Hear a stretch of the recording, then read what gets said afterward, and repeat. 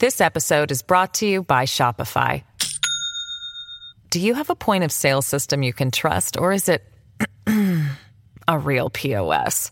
You need Shopify for retail. From accepting payments to managing inventory, Shopify POS has everything you need to sell in person.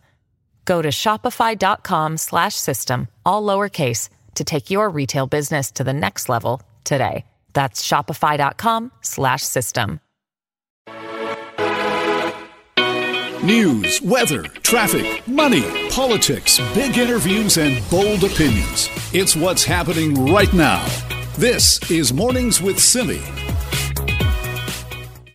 Let's talk about hiking, shall we? A couple of weeks back, a few weeks now, almost a month, the BC government implemented that day pass system for visiting some BC parks and for hiking the trails. They were trying to control the amount of foot traffic because it was getting crazy busy at some of these locations. But what's happening instead? Our Nikki Reitmeyer is with us now for more on that. Good morning, Nikki. Good morning, Simi. We've been talking about this story, right, for the past couple of weeks. So I knew this past weekend when I wanted to go hike the Chief that I'd need to wake up early on Sunday morning at 6 a.m. and make sure that I got my pass. I didn't think it was going to be that big of a deal.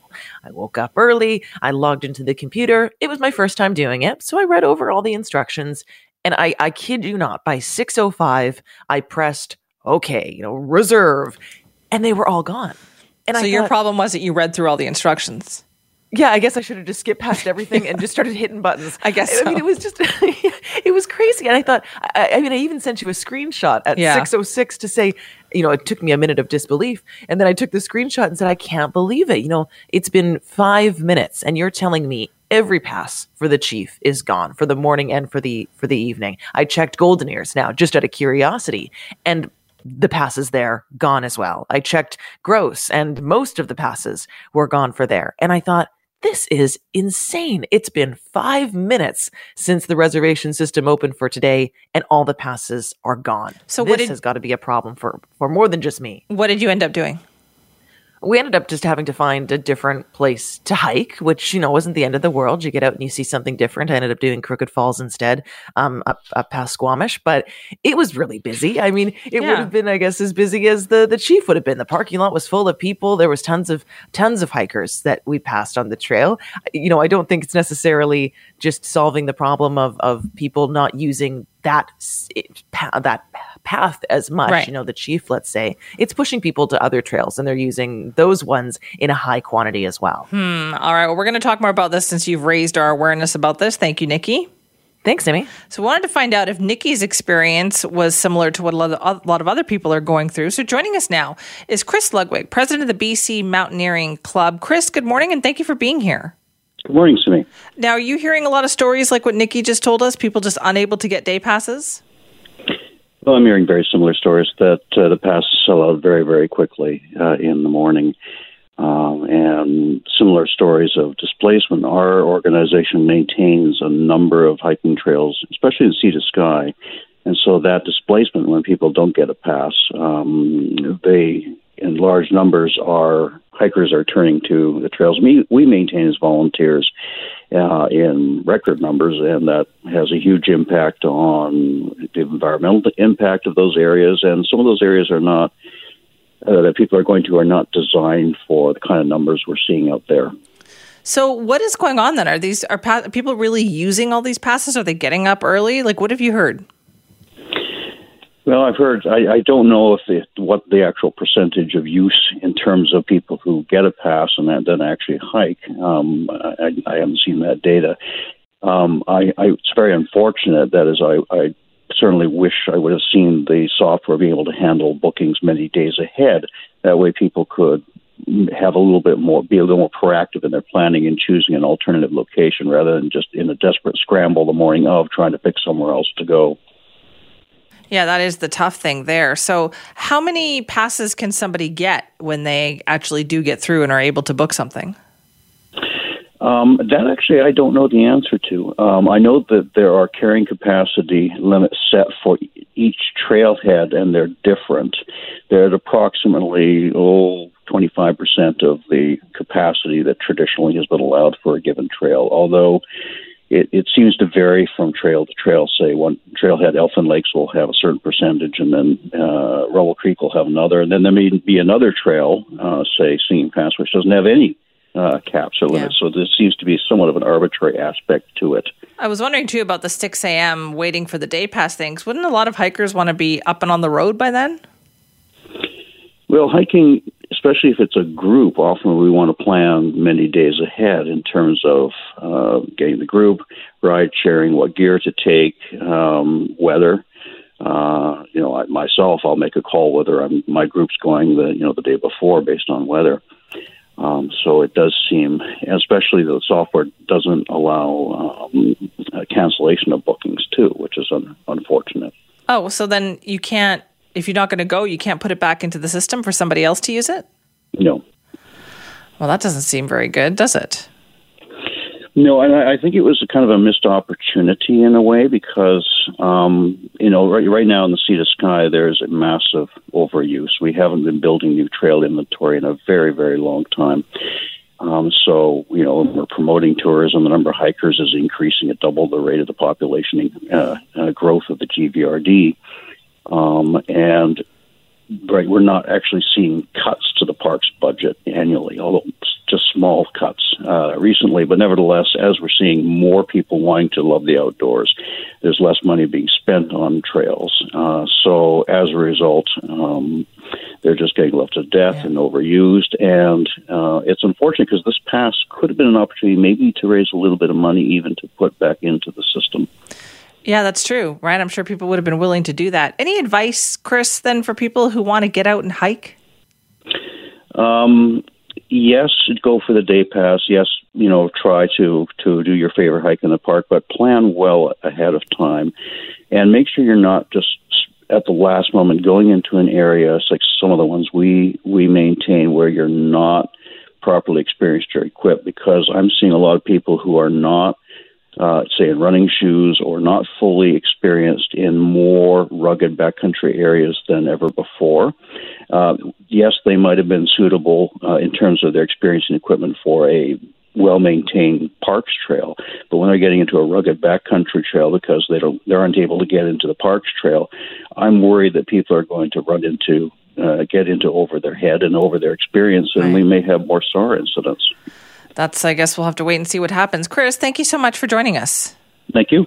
That is Chris Ludwig, president of the BC Mountaineering Club, talking about this day pass hiking system, which for a lot of people just isn't working. You've got a limited number of passes available at 6 a.m. every day. You can't really book in advance if you want to do that. If you're an early morning hiker, pretty hard for you to get out there and be ready to hike at 6 a.m. when you can't even get your day pass until then. So still some hiccups there. And I know people were very apprehensive when they first launched. And I wonder what your opinion is of it now. Have you tried to use the system? How does it work for you? Are you still trying and you don't like it? You can email me, simi@cknw.com. Let's talk about booze. Always popular to talk about that, including the availability. Yesterday, we were talking to Richmond Steveston MLA and BC Liberal critic for liquor, which is John Yap. We talked to him about the legislation that he had tabled that would allow restaurants to continue doing alcohol delivery with food even after the pandemic is over. Because a lot of these looser liquor measures that we have seen have been the result of a temporary thing that has been put in place by the government. I asked David Eby once, though, how are you ever going to take this kind of stuff away? And he admitted, yeah, that's going to be pretty difficult if they even do that. So John Yap said, we need to do this permanently. We've seen so many restaurants and pubs close. The numbers show that about 14,000 closed in the first 2 months of the pandemic. Now, some were able to struggle through when they were allowed to provide takeout service, and some have reopened. But so many thousands of people whose jobs are dependent on this sector are really worried, are waiting to go back to work, and it's important that we support this sector. And this initiative is a needed one to not just support the restaurants, but be a signal that we're there for our restaurants and pubs. Okay, so we got a lot of response to that yesterday when we were talking about it. And in fact, one of our listeners named Jeff heard that interview yesterday. He actually owns a liquor store in Penticton. Now, he had a chance to talk with our Nikki Reitmeyer, and he said that this idea of loosening up liquor delivery would not be beneficial to his industry. From the perspective of a business owner, you own a liquor store. How has business been through the pandemic? Things have been trying. We actually shut down for 3 weeks to retool. Back in March, people were not adhering to the distancing rules and those sort of things, and being a little belligerent to my staff. So my staff were very high-strung, so we decided to shut down for a few weeks, do the plexiglass thing, limit how many people, that sort of stuff, and just calm everybody down. Since then, things have been fine. We're busting sales, but we're holding our own for sure. I know this is sort of unrelated to the reason why I'm calling you, but I'm sorry to hear that people have been rude to your staff. This is something that we've been hearing from time to time, and it's really disheartening. It's awful. It is awful. Everybody's just trying to do their job, and there's people that don't believe in masks, and there are people that are. So we kind of go to the lowest common denominator, and all our staff wear masks for those people that are concerned and are worried. For the ones that aren't, then it really shouldn't affect them. And they shouldn't be making comments about, it's not us or them, it's all of us. So, yeah, that's a shame though, eh? Well, I suppose I should actually get to the reason why I am calling you, which is because yesterday on Mornings with Simi, you heard MLA John Yap talking about how he put forward some legislation that would potentially allow for bars and restaurants to continue doing alcohol delivery with food delivery, alcohol takeout with food takeout. And as a liquor store owner, you called and you said, hold on a second here, this might not necessarily be a great idea. What's your perspective on this? I think these are tough times, and that's definitely a tough business to be into at this particular time. I have 35 years of experience in hospitality, running everything from bars to restaurants to nightclubs to family entertainment parks. So I understand the business very well before I got into the liquor store business. So my heart goes out to those people. We live in a tourist town here, and I mean, that's bread and butter for a lot of these people. So, I mean, anything that can be done to help them with their bottom line is a good thing. Unfortunately, sometimes you have to take from others in order to do that. And I think the sales of liquor, takeout food is something like that. It's not like you're creating new drinkers. You're actually just taking away from the businesses that are catering to those drinkers. I totally understand, and that being on a temporary basis, for sure. Let's share the business. Let's help everybody out. But as far as being a permanent thing, everybody needs to be in their own lane. It was bad enough when grocery stores were able to sell liquor. We're not allowed to sell groceries, but they can sell liquor. Their model is based on food sales to make a profit, and liquor is just a bonus to them, right? And so everybody's kind of picking away at this. I'm glad to see that they lowered the cost of liquor for bars and restaurants for purchasing. That should have been done a long time ago. The whole business, however, Mr. Yap was saying yesterday that the liquor stores are now able to sell to those bars and restaurants. That's not true, because we buy at the same level that they do. So we can't mark up our product. They wouldn't buy from us. So there's no sales there. And the government is still, even though there's no events going on, they're still not allowing us to sell to special events, weddings or parties of any kind. Yet they're still willing to give away our little bit of the business. Another thing, what are the limitations on this delivery of alcohol? Am I able to now go open up a restaurant myself, just sell French fries and make liquor my full-time business? Really? I'd sell you some fries for $1 and I'll sell you the liquor cheaper than the liquor store can get it. That's a good point. Is there a rule here that stops people from potentially running a liquor delivery business disguised as a food takeout service? Exactly. Yeah. Well, Jeff, thank you so much for reaching out to the show. I really appreciate you sharing the other perspective on this. So thank you so much. I appreciate it, and best wishes. Yeah, you bet. Thank you. That is Jeff. He owns a liquor store in Penticton. He was listening yesterday when we interviewed John Yap, the BC Liberal critic on liquor and gaming, who had tabled some legislation hoping to make permanent the changes that we have right now in liquor delivery and the kind of the ease with which people can just order booze and cocktails online. Jeff, not exactly on board with that. Doesn't think it's a great idea. He says it wouldn't be great for his business. But how do you feel about that? You can email me, simi@cknw.com. I know people, my overall feeling, I don't even drink, but I'm thinking people like this. They love the ease with which they can order this. The world has not necessarily ended, And I think to take it away from people now would be a whole lot harder. But you let me know how you're feeling about this. Email me or give a call to our buzz. All right, let's talk about BC Ferries. This has been a very difficult time for BC Ferries. We know they've had reduced capacity. They're losing money essentially, but they're still operating. But there's been talk of a bailout. But who gets that bailout? Where do you get it from? Do you get it from the federal government, the provincial government? Well, there is word that perhaps a federal government bailout is coming. Rob Shaw with the Vancouver Sun has written about that. He's got a story out this morning that you might want to check out in the paper, but he's also with us now to talk about it. Good morning, Rob. Hi, Simi. Okay, so what did you find out?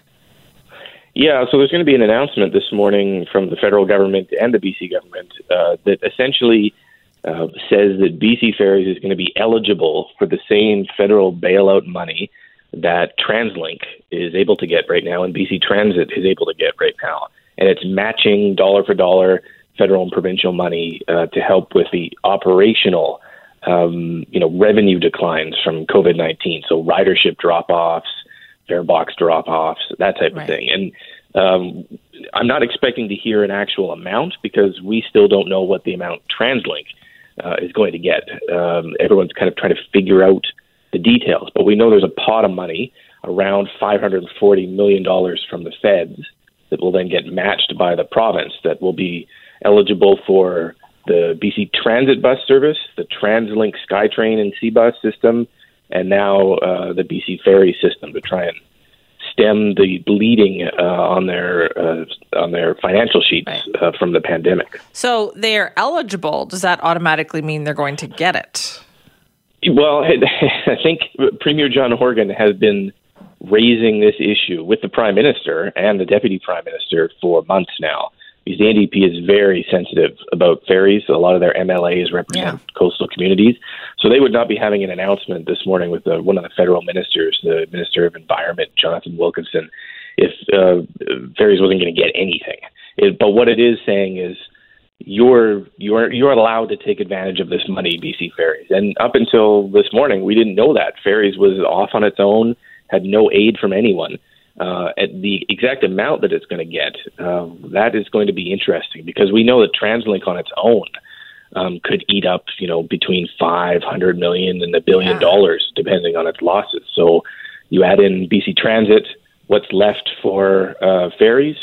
That I don't think we're going to see those numbers this morning. We're just going to see sort of a lifeline for ferries that something's on the horizon. Right, because you mentioned they have kept a tight lid on the actual financial problems that they're having. But I understand the BC Green Party is saying, listen, we need to do something more than just bail them out. The Greens have raised the perpetual idea of bringing ferries back into the government. So it goes on and on. Remember, ferries used to be in government. The previous Liberal government spun it out in 2003, I think it was. This crazy sort of system where it's a private company with one shareholder, which is the province.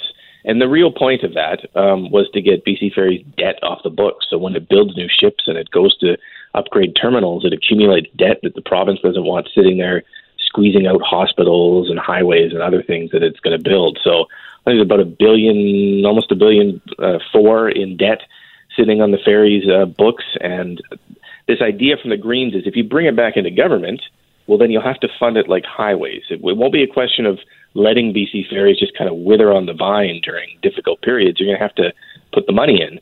But the NDP, which used to love to talk about this issue in opposition, has not done that in government because they realize it's a very complicated, expensive proposition. So I think the Greens are raising it, but they're kind of doing what the NDP used to do in opposition. They're bringing this idea up and saying it's a good idea. And then once you get into government, though, that idea doesn't go anywhere. That's always the case, isn't it?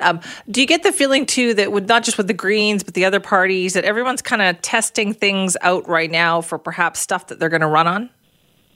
Yeah, you get a little bit of that. I mean, the NDP on ferries, they just want to keep people happy in the coastal communities because they've scored so many points on this issue over the years. Every time the Liberal government cut back sailings and routes, the NDP MLA is led by Claire Trevena, who lives on Quadra Island and is now the transportation minister, would just light their hair on fire. And you can see how sensitive it is because it was just a couple months ago, BC Ferry said, we're going to cut some like late night, early morning sailings on 11 minor routes, Quadra, Texada, Salt Spring, Denman, Hornby.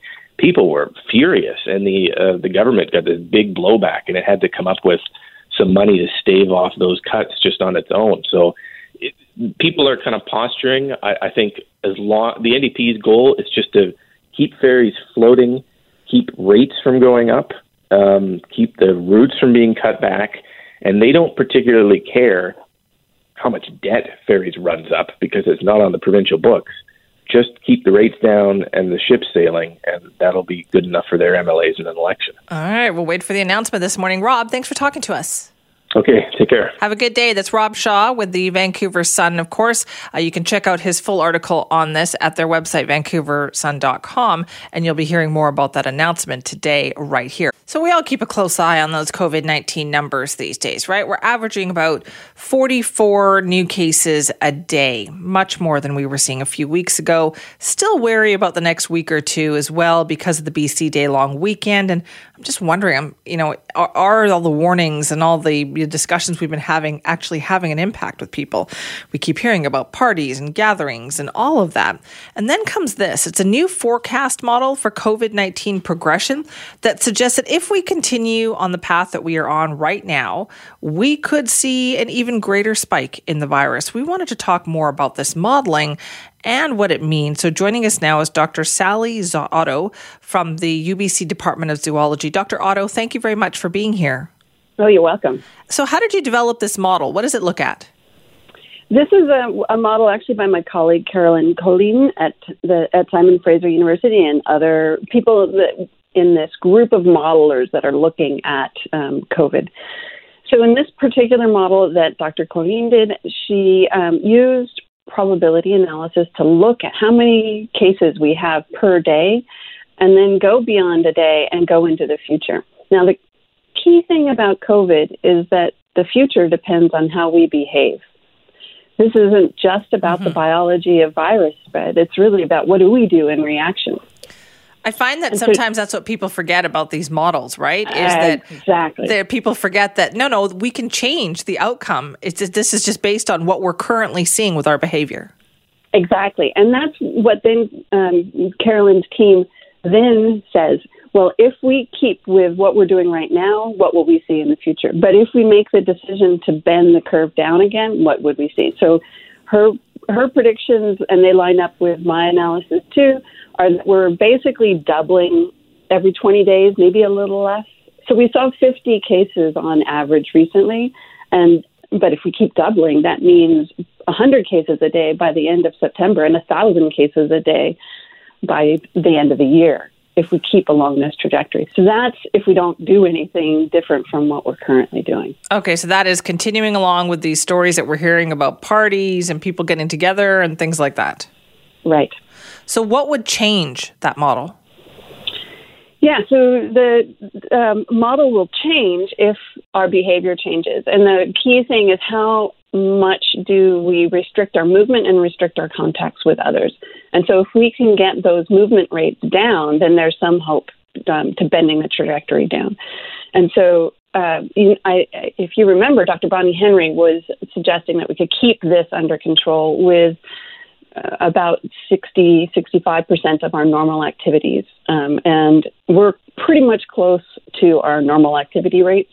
And so the model suggests, again, that if we bend down to about 65%, 67% in the model, that we would bend the curve back down and not continue to see this rise. Right. You think that people went from 30% to 80%?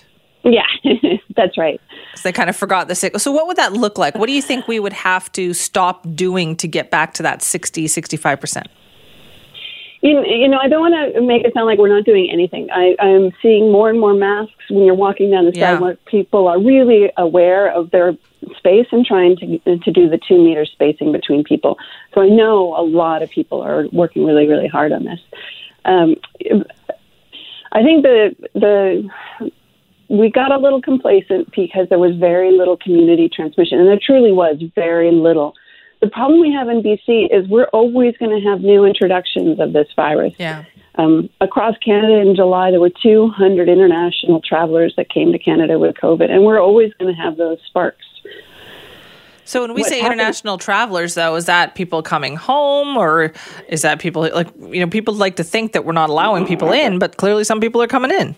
Yeah, it could be people coming home. It could be you're allowed to visit family, and there's business reasons that you can come in the country. Right. So, but I don't want to blame those, and I don't want to blame anybody. But every case that you have gives risks to those people around them and then the people around them. And so what we've seen recently, though, is we get those little sparks, and normally you can isolate them. People stay at home, you can do the contact tracing, but it's like, imagine a spark with fire. And what we're seeing with these parties is that it's like a big gust of wind is taking that little spark, those little fires, those viruses, and carrying them now to different parts of the city and then different parts of the province. So at this point, we're seeing lots of sparks kind of being blown by the gusts of these party winds to different parts of the province. Now, what about back to school? Does the issue of back to school factor into the modeling at all? Not specifically, other than through the kind of number of contacts that we have per person.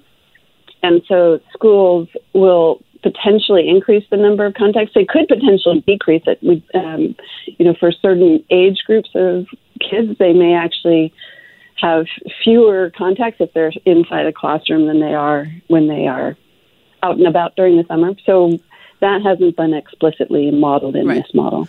But it just sounds to me, Dr. Otto, and the reason why we wanted to talk about this as well is I feel like people have forgotten that we still have work to do here. Yeah, that's absolutely right. And, the numbers are such that we are at we have more cases now, active cases, 445, than we did in the mid-March when we started the whole closing down restaurants, closing down schools. We only had 250 at around that point. So that's how important it is for people to realize, okay, we're getting community transmission now. We really have to act. Right. Clearly, from what we've seen in New Zealand, you can't get rid of it completely, but isn't how you react to the cases the important thing? Yes, that's absolutely. We've bent this curve before. We can do it again. We cannot pretend that we've already done it. We haven't already done it. We've never really had a first wave in British Columbia. We never got that many cases here. And so in order to keep our good track record, we really have to limit our activities. And what I would really ask is if there are any teens out there or young people, 20s, 30s, help spread the message on social media. Figure out what works with your friends to keep your parties small and outdoors, to keep them distanced. I don't think it's necessarily it's gonna take teamwork, and it's gonna take young people helping us out. And do you think that's that message that we have not yet gotten through to? That's right. I'm not sure. There's a certain complacency or laissez-faire. And I have a teenage son. I know how hard it is for people that age to be both hemmed in and to feel like life is stalled and they're not meeting people, and all of these kind of really existential issues that they're struggling with in a life in a pandemic. So I fully understand. That's why I'm asking and reaching out to them to help us. All right, Dr. Otto, thank you so much for this morning. You're welcome. Thank you. This episode is brought to you by Shopify. Do you have a point of sale system you can trust, or is it a real POS? You need Shopify for retail. From accepting payments to managing inventory, Shopify POS has everything you need to sell in person. Go to shopify.com/system, all lowercase, to take your retail business to the next level today. That's shopify.com/system. So we just had a really fascinating discussion with Dr. Sally Otto at UBC talking about this new COVID-19 modeling that they've been doing, showing that if we stay on the track that we are on right now, if we keep having the same contacts, going to the same parties, doing the same things that we have been doing, that we are going to see a serious spike in cases. That's like really a good warning 2 people out there. And of course, being outdoors, getting together with friends, that is something that we have really seen an increase in since the bars and restaurants opened once again. And now we have this idea of drinking in public places. So Vancouver, of course, after a torturous process, it seems like, allowed now people to drink alcohol in a select number of public plazas. And yesterday was actually the first day that you were able to do that. And of course, people were marking that occasion. How did it go? Well, our Nikki Reitmeyer went to an event that was held at that Cambie and 17th Plaza last night. There was quite a bit of a party going on there. Local historian Aaron Chapman read excerpts from his books that focus on Vancouver's old liquor laws to a gathering of about 25 people who were well socially distanced from what Nikki could see there. And at the event, Nikki spoke with Rania Hatz, Executive Director of the Cambie Business Improvement Association. So this is the first official event since this legal drinking's been allowed in plazas. How did it go? We think it went well. This was the first day, and we wanted to set the pace to let people know we could do all sorts of things, not just a party. People think alcohol, think party. Well, we think alcohol is just another drink you can enjoy with friends and neighbors outside, especially right now when people don't have patios to sit at. Some people in condos, some people are in basement suites and they don't have anywhere else to go. Book clubs, we know, are actually covers for wine, and they don't have anywhere to meet. So we wanted to set the pace and say, come on out, let's listen to a little bit of history about liquor in Vancouver and the laws, and grab a bite from the local merchant, local restaurant, grab a drink from a restaurant or one of the beer and wine stores, and come on over. As a representative of the Cambie BIA, how do events like this, plazas like this, and rules like this, where you're allowed to drink in public, how does this benefit or cause issues for local business? I think this is great. I think it's the local businesses have been very supportive, and they want to see plazas like this. They want people to feel good in the neighborhood. They want them to stay in their neighborhood. And I think if you look locally, shop locally, dine locally, have a place to go locally, you don't have to hop on a bus. You don't have to go across town. You can just enjoy your neighborhood. So will you be doing more events like this in the future? We've actually been doing them every sunny day, every sunny afternoon. Tomorrow we have a Celtic band playing. Wow. So the catch is we don't do anything amplified. We don't use any electricity. And for green reasons, we're not using any generators. So all the musicians in the bands that we've had so far have had to rely on things like the really strong vocals or stand-up bass, a fiddle, a saxophone, drums, things like that. So tomorrow's Celtic music if you'd like to come out. On the weekend we had a really good Latin drum piece. So we have all sorts. We've had Afro-Caribbean, you name it. For people who don't have events like this happening in their community and they're wondering why, a part of that is that, and I didn't realize this because I thought it would be the city who would cover some of these costs, it's the Cambie BIA who's covering the costs of everything associated with this event. I'm assuming the whole surrounding the fences and everything, plus permits? Okay, so it's very expensive to maintain these plazas, and we're grateful that the city passed the rules that it did, and grateful that the city has given us the space. But the cost of the furniture, the maintenance, the cleaning, the upkeep, the activation of events, everything else, it belongs to the BIA. So the merchants locally are paying for this, and they really appreciate the support if you can give it. The city provides the space and the permit. That's it. And we're grateful for that, but everything else does add up. And last question, are you happy with how your partnership with the city has been so far? Is there room for improvement? The city has been great. The city departments have been really great. It's been wonderful. I think it's something new for city staff, so that's exciting for them too.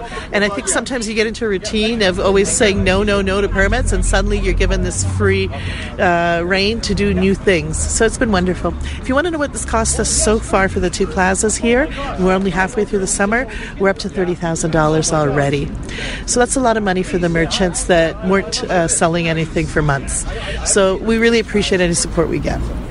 Now, this next story is a really fascinating phenomenon, a side effect of what we have been seeing in the COVID-19 pandemic, and certainly one that no doctors or researchers saw coming. Fewer babies are being born prematurely during the pandemic. And they're trying to figure out why that is the case. What is the cause of that? So we're talking more about this now with the help of our guest, Marilee Brockway, who's a postdoctoral researcher at the University of Manitoba's AZID Lab. Marilee, thank you very much for being here. Hi, Sammy. Thank you for having me. I find this so fascinating. How did we see this happening? How did we realize that this was going on? Well, it's kind of been in the works for a while. Originally, early on in the pandemic, we saw an article come out of The Guardian in Europe saying that air pollution reduction was resulting potentially in a reduced number of deaths in Europe. And that kind of tweaked our interest. And then here, I'm actually working in Calgary physically, and we have a community milk bank here that serves NICUs, or neonatal intensive care units, across the country. And they noticed that their orders for milk had declined considerably. And so when our director started calling around to see why, they were saying, our NICUs are not full here. We don't need to order the milk, which kind of piqued her interest. And then along that time, doctors were starting to notice that the preterm birth rates in their hospitals were lower. And then we started to see some evidence coming out in the literature with preprints, which are important to note that those are kind of put out before the peer review happens. Mm-hmm. And we saw a preprint from Denmark and a preprint from Ireland showing that Denmark had a decrease in 90%, or a decrease of 90% in their preterm birth rate. And Ireland had a decrease in 70% of very low birth weight infants, which is also an indicator of preterm birth. That is an astonishing number. It is. It was quite phenomenal. So, I mean, we have to reiterate that this has not been peer-reviewed, but it was enough for scientists to start going, okay, wait a minute. This is a really interesting trend we're seeing, but we have to look at this more systematically. So, actually, Twitter brought us all together, and we started building a conversation on Twitter, and myself and Dr. Megan Azad, who is my supervisor, also coordinated with Dr. Dave Bergner out of Australia, who has done large multinational studies.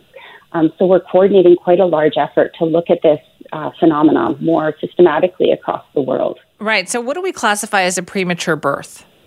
So preterm birth essentially is any baby born before 37 weeks. Okay. So that would obviously save a lot of expense, a lot of heartache for parents as well, because it's very stressful. Do we have any idea, or do you suspect why this is happening? We have a few ideas. Now, the first thing we really need to figure out is if this reduced rate is indeed due to babies extending to full term, so pregnancies going beyond 37 weeks. Or if there's another phenomenon happening where we're seeing intrauterine fetal demise or increased numbers of stillbirths.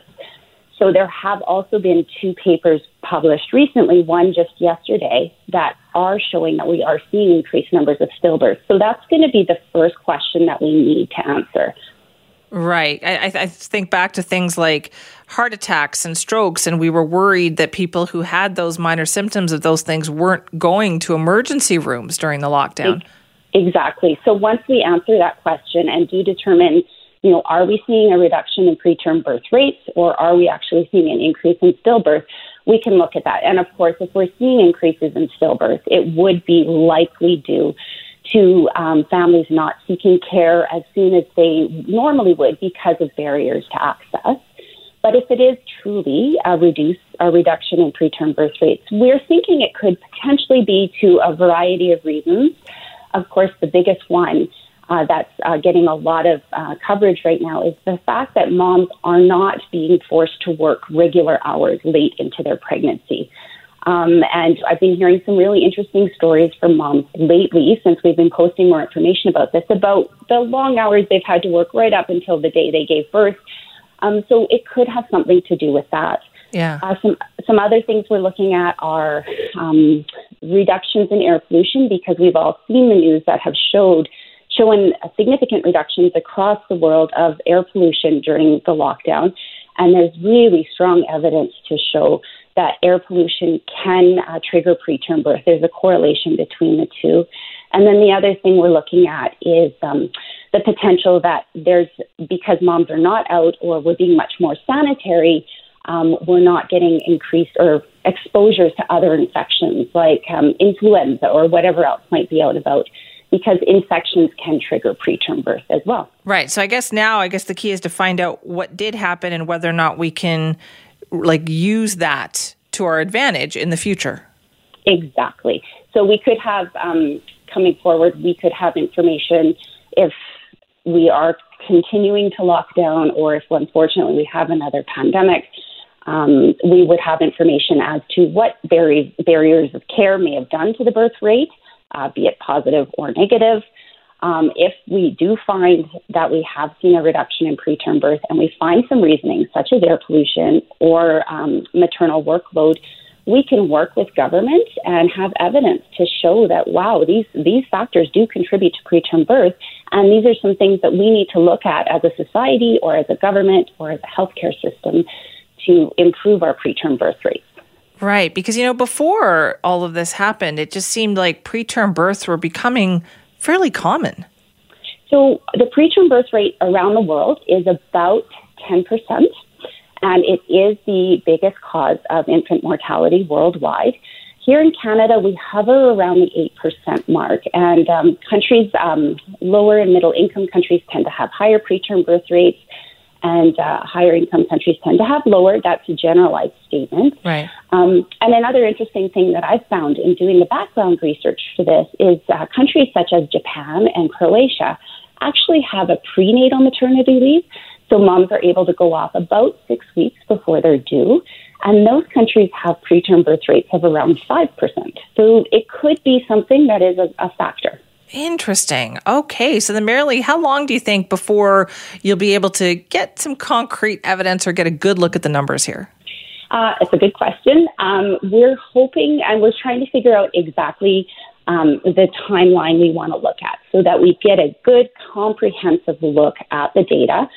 So we're hoping by late fall, early winter, we'll have some preliminary data to give us an idea of the trends. And it would probably be a pretty rough and dirty analysis just to see what's out there. And then we'll go in and do a much more sophisticated analysis, really picking apart things that could be contributing to it. All right. I look forward to hearing more. It is fascinating. Marilee, thank you so much. Thank you, Simi. That is Marilee Brockway. She's a postdoctoral researcher at the University of Manitoba's Azad Lab. They are looking at this really interesting phenomenon that has happened during the COVID-19 pandemic, and that is fewer babies are being born prematurely. And this is something that has been noted all over the world. For instance, even in the city of Edmonton, they noticed a 20% drop in premature births in their hospitals. Same as in places like Halifax. Even larger overseas countries like Denmark and Ireland saw 80 to 90% fewer premature births.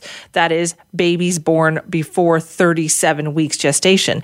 And so they're trying to figure out what has caused this and can we use that information moving into the future. You've no doubt been hearing in the news in the last 24 hours about a hunger strike that is going on in front of the BC legislature over in Victoria.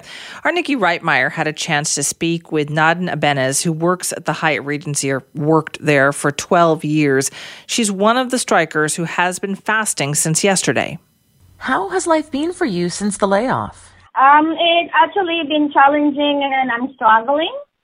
It's very difficult for me. I mean, my lifestyle changed drastically.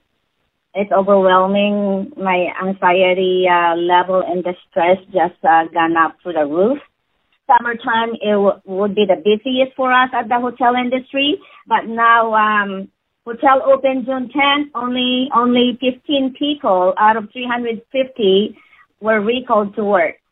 Yeah, so you're in Victoria for the hunger strike at the legislature. How long has it been since you last ate? I would say yesterday. And how are you feeling? Yesterday was really overwhelming. I was very emotional and a little bit lightheaded. It just hit me right at home hard. I was really emotional, kind of crying. I fear that, the unknown and everything that was going on. The serve is ending. The red supplement is ending. Financially, I'm, struggling. So that is Nadine Ibanez, who is one of the hunger strikers in front of the BC legislature. So now they've officially entered day 2 of the hunger strike, and these are hotel and tourism workers. They're demanding help from the government. To talk more about this, we're joined now by Michelle Travis, who is a spokesperson for Local 40. Michelle, thank you very much for being here. Hi, thank you for having me. Now they definitely want the government to help, but in what way? What would make a difference here? So the Fasters have launched an open-ended hunger strike because they really want to put a spotlight on the crisis affecting 50,000 hotel workers across the province, many of whom have been laid off since mid-March. And what they're asking the government for is to ensure that workers have a legal right to return to their jobs as the industry recovers. And what that means is, I think of it sort of similarly to an eviction, providing protection for folks who would be concerned about eviction. For months, there's been a ban on that, making sure that folks don't lose their apartment, don't lose their ability to do business in their office. We would like to see something similar for workers. If you were affected or laid off from your job because of the pandemic, we want to ensure that workers have a legal right to be first in line to get their jobs back and provide some basic level of protection for workers so that they can return to their jobs when the industry recovers, and we know it's going to be a while before it recovers. Now, Michelle, wouldn't some of those protections already be in their union agreement? It depends. So whether you're union or non-union, a lot of workers are going to be in the same boat here. For union agreements, you have several months of protection around recall. But once that expires, you're in the same boat as a non-union worker. And what we've seen with non-union workers at places like the Pan Pacific or the Shangri-La, we've seen mass terminations of laid-off workers before the hotels have had a chance to recover. And what those workers who were terminated wanted was to say, look, we know the business is hurting right now, but when the business gets better, we want to be able to come back. We don't want you to fire us. If that means we have to go, work somewhere temporarily. If we can find other work, we'll do that. But we want to come back to these jobs because many hotel workers have done this work for years. As you heard, Nadine has worked in the Hyatt for 12 years. Many of her coworkers have been there longer, up to 20 years. For union workers, once those rights expire, they are in the exact same boat as non-union workers, and that's why we're saying this affects 50,000 workers across the province. Right, and so what is the state of that industry like right now in terms of hotels, let's just say in Vancouver? Are people returning? Are they being asked to go back to work? Some have gone back, but it's a small number. So about 90% of the industry was laid off in March. Some have been called back as they reopened in the summer. Many hotels didn't reopen until June, but the hotel occupancy, the business is very quiet right now. You might see some exceptions with some resort properties, but that's going to change once the fall hits. And really, what they're seeing in terms of occupancy, 20, 30% of hotel rooms are full versus what you would see in a normal year, where it would be 90% booked, right? And so what the industry is saying, it could take until 2021, 2022 for the industry to recover, particularly given restrictions at the border. We don't know when that's going to be lifted, crossing the border with the United States, ongoing travel restrictions internationally. Mm-hmm. There's also the restriction on meeting sizes, which means there won't be conventions, large meetings, and that's an important part of the business in the fall in particular. So it's going to be some time before it recovers. Okay, so then how long will the protesters stay at the BC legislature, or is it just open-ended? It's open-ended.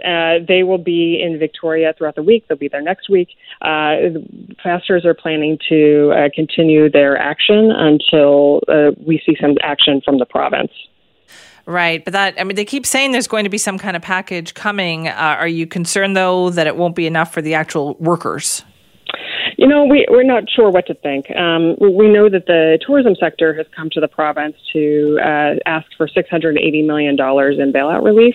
What we haven't heard is how the province intends to address the needs of the workers who are asking something that doesn't cost anything. What they're asking for is look, we just want a right to be able to go back to their jobs when it's time. Province, we need you to act on that. Ensure there's a right for, all 50,000 hotel workers to be able to go back when it's time to go back. Right. How are you going to address that? All right, Michelle, thank you very much for that. Thank you. That's Michelle Travis, spokesperson for Local 40 in the hotel and tourism industry, representing quite a few hospitality workers. A number of them are on the legislature lawn right now. They're having a protest involving a hunger strike, trying to raise awareness. They're saying that they need more help from the government. They want the government to provide more financial assistance and more job security. I want to talk about a unique project now that we heard about. It is the largest ground mount solar project in the Lower Mainland, and it is currently underway at the Tsleil-Waututh First Nations Administration Building over on the North Shore. Let's find out more about it. Dennis Thomas Hunok joins us now, Senior Business Development Manager with the Tsleil-Waututh Nation Economic Development Office. Dennis, thank you for being here. Yes, thank you, Simi. Thanks for having me. How big is this solar project? Well, based on the photos and the renderings, it looks like it's going to be really nice, and it's going to be a nice feature for our new administration office. Okay, and what's it for? Like, what is the purpose? So the purpose of the solar array project is to help offset all of the energy consumption used by our new Tsleil-Waututh Nation Administration Office. It's built to LEED Gold Platinum standards, and one of the goals that my chief and council were inspired to produce probably like 4 years ago in the preliminary drawings was to see how we can utilize renewable energy to be an example to local neighborhoods, Vancouver, but also support the climate change initiatives that our nation is doing. Right. And why solar? Because we often debate solar right here in Vancouver where it can be so cloudy. Why go with this particular project? Yeah, well, we tried many years ago. We had a Tsleil-Waututh Nation wind turbine, sort of like small sort of individual turbines. We realized there was not that much wind in this certain area. We tried looking at geothermal. It was just too cost intrusive. And then we decided to look at just solar. Solar has become much more affordable in now times. So we're giving a shot. We actually have solar panel already for our Tsleil-Waututh Nation daycare. That was done and implemented in 2014. So it powers 90% of our children's daycare. And that's the other thing, too, is we want to try and be good educators to our younger generations moving forward and letting them know that we are in a way, reacting and providing renewable options for our future generations moving forward. Was it difficult to find something for the size of the building? Like, is there a lot of product available now to service what you were looking for? There is. Quite surprisingly, within the last 8 years, the solar industry sort of has changed. It's become more affordable, better technology, innovative every year. And so I'm working with a company called TerraTech Solutions, which is a very good. I was talking with some BC Hydro reps, and they are one of the main leaders here in North Vancouver. And along with our general contractor, Nykun Contracting, which has helped leading the construction of this solar array project. So when is it going to be up and running? So we put up the fence yesterday. We have a time frame of mid to end of October. There's because of the south-facing slope for administration office, it has to go through and be anchored through a number of different soil layers and into the grade at the very bottom. So there's going to be over 63 micropiles along the south-facing slope that needs to be installed first, and then the solar panels start to click in later on. Okay, so Dennis, how is this going to work then? Is it going to bank energy at all? Like if there's a really sunny day, will it store that energy for you? Yes. Well, we are going to be one of a few largest BC net metered projects in the Lower Mainland, and we're also going to be the largest in North Shore. So what the goal is that the energy consumed against the energy sort of created with the BC net metering program. So if I end up making 2,000 kilowatt of energy per month, but we only use 1,000 kilowatts, that extra 1,000 kilowatt of energy will be back into the BC Hydro grid as a credit. And then say the month of October, we use double the heat. So that extra 1,000 will go back and pay back to that monthly charge of kilowatt energy. And do you feel, Dennis, like this is a big test, right? If this is successful, do you think other people, other groups, other developers might look to this? I 100% believe so. I think the time is now that we need to really think about our future and be leaders now so that Like, I have 2 young kids, and I also have many other cousins and nieces and nephews of my nation that, like we as a nation, and especially with the guidance of our leadership, our chief and council, we are always thinking 7 generations behind us. And so whether it be, I don't know, there's different other renewables too, right? You can have district heating, geothermal, depending on what kind of project you're working. But this is something that we just really wanted to complement our administration. It's pretty much known, it equates to offsetting 120 tons of CO2, carbon sequestered by 128 acres of forest. If we all started moving to electric cars, it would be able to charge over 1 million kilometers. So if our staff start changing to electric cars, the solar panels will be able to charge the car while they're working. Now, Dennis, when you put it all that way, doesn't it make you wonder, why hasn't somebody done this before? I'm really fortunate that I was able to take this project on through economic development to help to lead the guidance of our leadership. And I'm just glad that it's going through. There's a lot of exciting things because I have a great connection with the North Shore School District. A lot of my nephews and nieces and my kids go to the local elementary schools. And this is a prime chance for us to educate the young ones, especially it being the largest in the North Shore. I think this will be a great tool for kids to take little school trips to go walk around and look at the design and learn about renewables, learn about decarbonization, lessening our carbon footprint. I love that. How big is the building, by the way? The building or the administration office? There's 2 components of it, but I don't know exactly the square footage because I wasn't a part of that project. I just saw some of the designs, and then I saw that there was a connection, a conduit line. And I was like, what's that for? And they're like, oh, that's for the solar project. And I was like, wow. I just bought an electric car myself over almost coming up 2 years. And I just I asked my director if I can help make this project come to fruition. And he said, yes, go do it. And so here we are right now.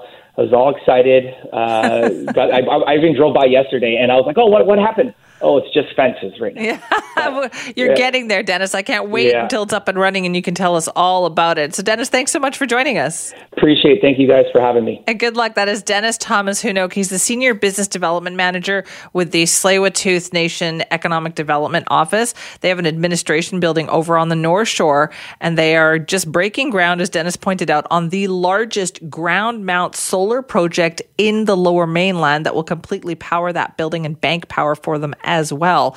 He says solar has come a long way. They're very excited, as you can tell, about that project. I can't wait to hear more about it when it's up and